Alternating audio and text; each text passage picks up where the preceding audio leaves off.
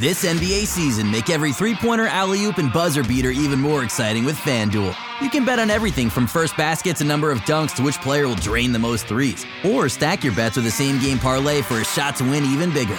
It's quick, easy, and you'll get your winnings fast. So download the app today and see why we're North America's #1 sportsbook. Make every moment more with FanDuel. 19 plus and physically located in Ontario. Gambling problem? Call 1-866-531-2600 or visit connectsontario.ca.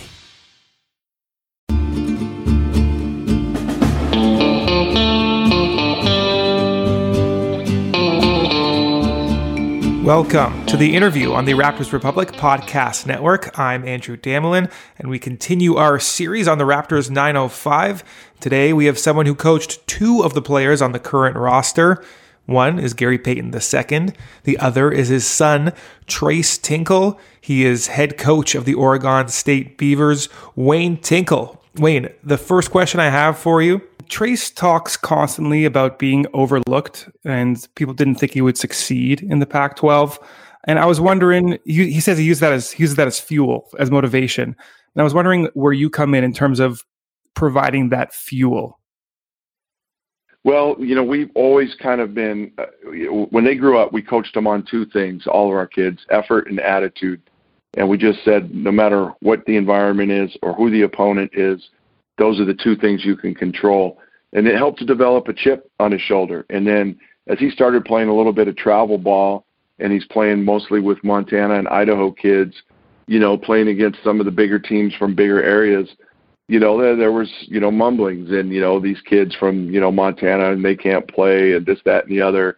And so I think that really got under his skin that, he wanted to prove a point that no matter where you're from, you put in the time and the effort, you can get results. And so I think it was developed a little bit through our workman-like way that we raised our children, and then what he just kind of experienced growing up and starting to play travel ball and that sort of thing. And he's used it as motivation. He's always loved trying to not necessarily prove people wrong, but keep that chip on his shoulder, to keep developing his strengths and confidence in what he knows he's capable of doing. And like you said, he had a family reputation to live up to with his sisters being successful Division I players as well. And there were so many impressive statistics that Trace put up while at OSU. The all-time leading scorer, all-time leader in free throws made, consecutive free throws made, 3-time All-Pac-12. But the most impressive stat for me anyway was 96 consecutive games scoring in double figures. There are a lot of great players in college basketball and in the NBA who don't have that kind of consistency. So to me, it feels like it's more than just hard work. Is there something tangible or intangible, whatever you like, that led to that level of consistency? Well, I just, it'd be easy to say the time that he's put in and the focus, but it's more speaks to his versatility. I think if he was a one-dimensional player, you probably wouldn't see that stat. And that's a stat that had lasted since the early 1960s. So you look at all the players that came through Oregon State, and that really says a lot. And he's a guy that can do a lot of different things, and he's excited, for what's next because he knows, eventually there's going to be an organization that understands and appreciates and will utilize all of his abilities. And it's not just scoring, but it's playmaking, it's assisting, being a disruptive defender where some people might say, well, he's a step slow for his position, but they don't understand. He's got a 7-foot wingspan. He's got a high IQ and how bad he wants to defend. That's something I think at the next level you don't find in every player, and he's a guy that can make things happen because of his length and his IQ defensively, deflection, steals, and then offensively as well. He's not just a scorer. He's an assist guy. He kind of get, that hockey assist we mention a lot, the pass that leads to the assist. And I think those are the things when you look at all that he accomplished here at Oregon State, it's not just scoring, but I think there's 17 categories where he's maybe in the top 10. And, that just speaks volumes for how versatile he is. Yeah, and I'm glad you mentioned his scouting report. That was actually my next question. And, he himself compared himself, and it's easy, but I feel less badly comparing him to Manu Ginobili because he's a lefty, obviously. But your son also made that comparison too. And he's got that little herky-jerky game that you've seen in spurts in the G League so far. Yes. And he's through 6 games now. And obviously it's been he's playing a little bit of a lesser role right now, feeling things out around 10 minutes a game. But I just want to ask you, the first game he checks in February 10th, do you remember how you felt when he checked into that game for his first professional minutes? Well, it's probably the first time that I've been nervous for him since maybe his freshman year here, just, when he first checked into that first game. My palms were sweaty and just excited. And, all the while, remember this last few months brought back so many memories of my early career and everything I went through as a professional player. And now seeing your son go through that, brought a lot of excitement and some nervousness. And, obviously he's got some great players on that team, and he's kind of going through the rookie stuff, but we're confident that when he gets his opportunity, everything that he did at the Pac-12 level collegiately is going to translate, and that's one thing that we're continuing to assure him of. And he still has over half the season to go. I mean, what is a season? It's a 15-game sprint to the finish, but he does have time to still get back. Malachi Flynn got called up, so perhaps he gets some more run in that way. So we definitely wish him luck. And if we could move on to the other player, if you will, Gary Payton II. Yeah, you bet. And so I wanted to ask you about the first time you met him. Now, I'm reading the story 7 years after the fact, so I wonder if you still recollect the same thing. But you were scouting him at Salt Lake City Community College when you were still coaching at Montana. And you remember him going up to you and you having a positive interaction. What can you recollect about that moment about 7 years ago? Yeah, it was funny because we went to watch multiple players on his team. And so it wasn't like we were just there for him. And there was just myself and one other assistant in the gym and sitting in chairs at midcourt, probably 10 feet off the sideline. And when practice and conditioning and everything was over, he walked up, introduced himself, and thanked us for coming to watch, them practice. He didn't say, "Thanks for watching me." He said, "Coach, we really, it's great to meet you. We really appreciate you coming to watch us work out." And I just thought, wow, and I didn't have any preconceived ideas of what kind of kid he was or anything, but that was really impressive. A lot of times the head coach will call the players over and say, "Hey, thank these guys for being here. Introduce yourself." He did it willingly and on his own. And so then, boom, it was basically a year and a half later. He had signed with the head coach prior to me, but then I got here in May, and he was going to be entering Oregon State the following September. And it was just kind of neat that, wow, okay, Gary's here. I'm going to get a chance to coach him. And the funny thing is when I went down the list of recruits, and there was only a couple of them that had been committed for the following year, but I felt like I needed to reach out, introduce myself, and start the recruiting process over again. And I called Gary. He says, "Coach," he goes, I already know about you and all you've done. You don't have to recruit me. I'm an Oregon State Beaver. I can't wait to get out there." And it was just such a relief, to get to hear that from him and to know that he was fully on board.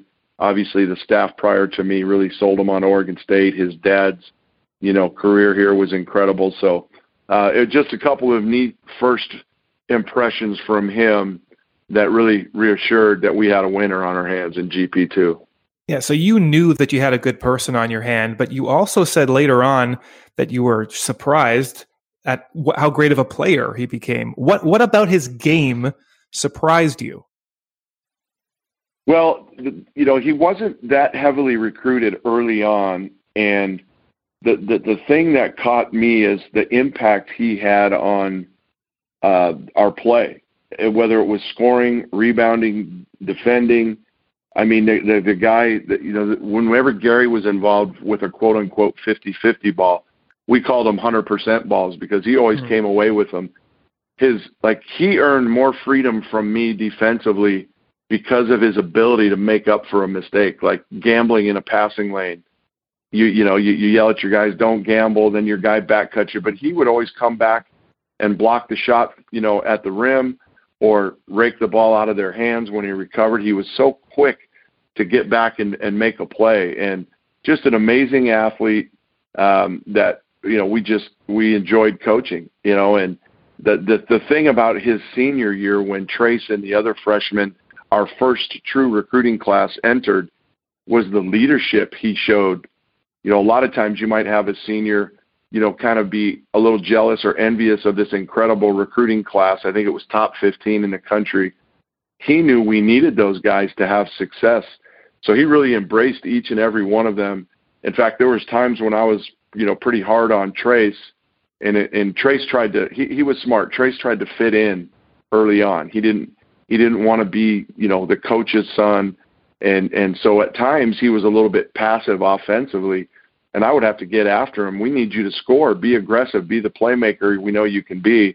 But there were times Gary would come over to me and said, Coach Tinks, I've got him, step back, let me handle it. And he'd go put his arm around him, and encourage him through, and just showed great leadership, not just to Trace, but to the other freshmen as well.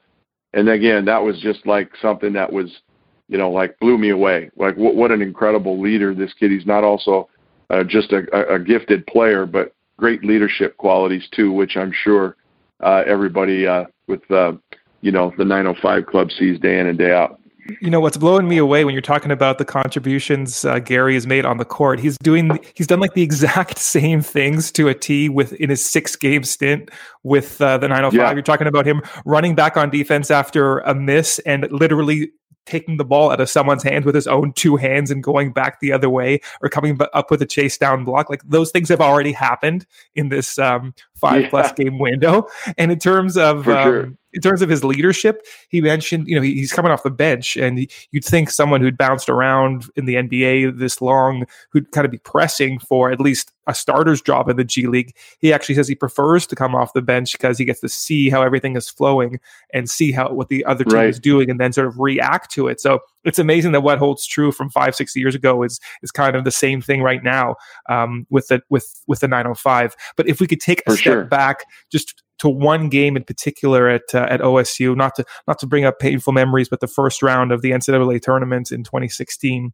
Yeah, and Gary plays 39 minutes, goes 9 for 17, 19 points, has one gigantic dunk in transition that got everybody going, and you lose a close one to VCU. What are your memories of Gary during that game taking over, and then after that game in the locker room?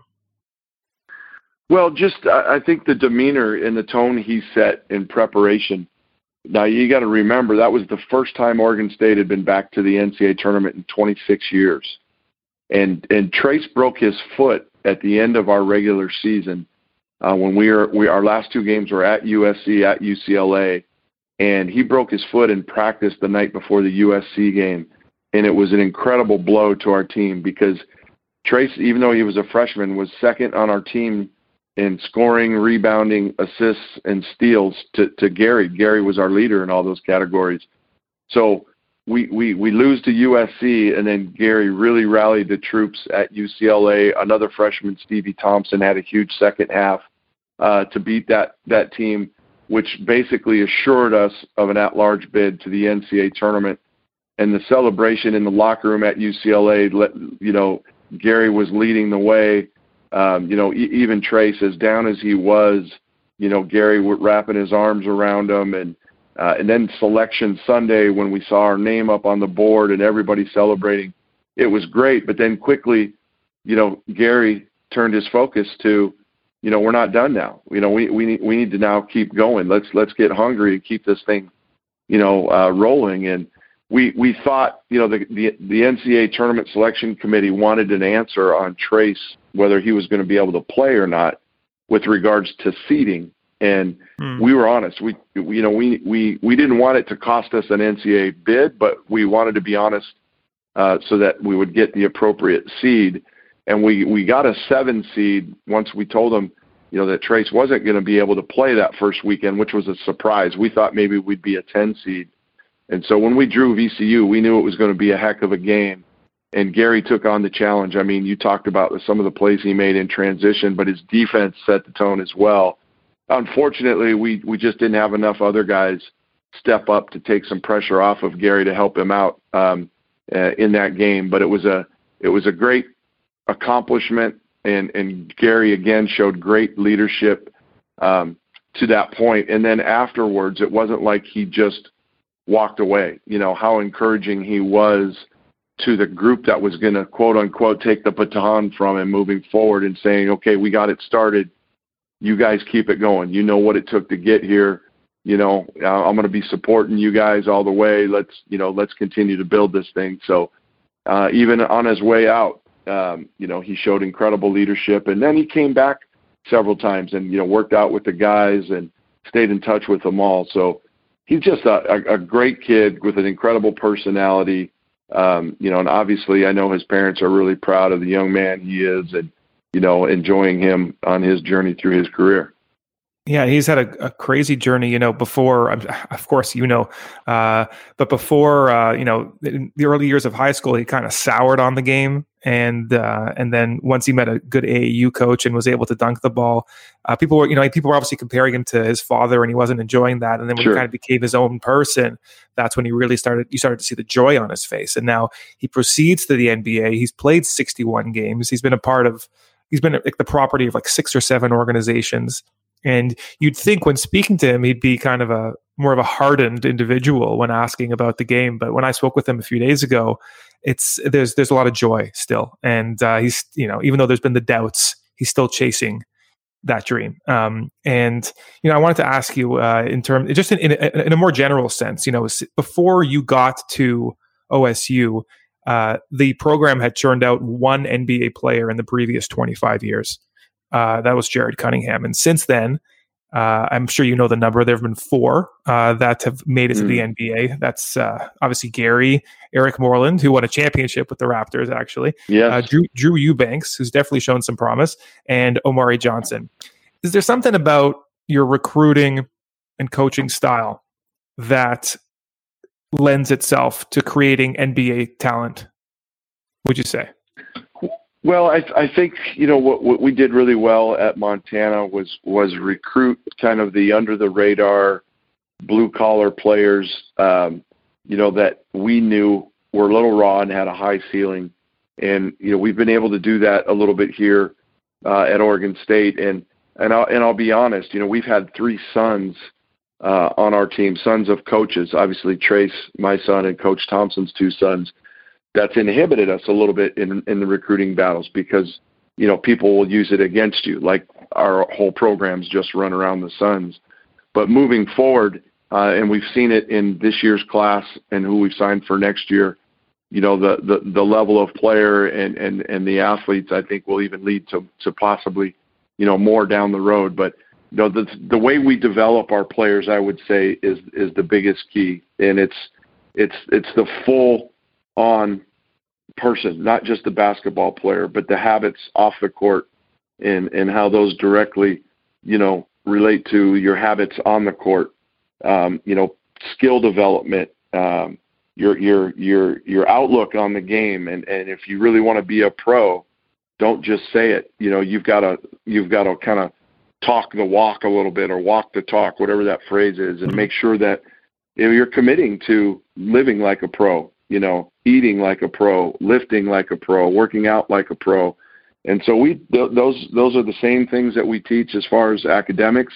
And so we feel like the players that come through our program are tested and developed.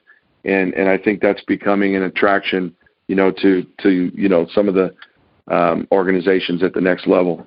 Yeah, you've obviously done a really nice job turning that program around, and like you said, made it to the tournament for the first time in a while back in 2016. And listen, Coach, we really, really appreciate the time. We've taken up enough of it. I hope you and everyone out in Corvallis is staying safe, and yes. We really appreciate it. And good luck the rest of the season. Thanks so much, Andrew. Good luck to 905 and. hopefully one day. I've been to Toronto once to have a little medical procedure done, and would love to get back there. It's a wonderful, wonderful city, a lot of good people, and all the best to you all. Thank you. Have a great day.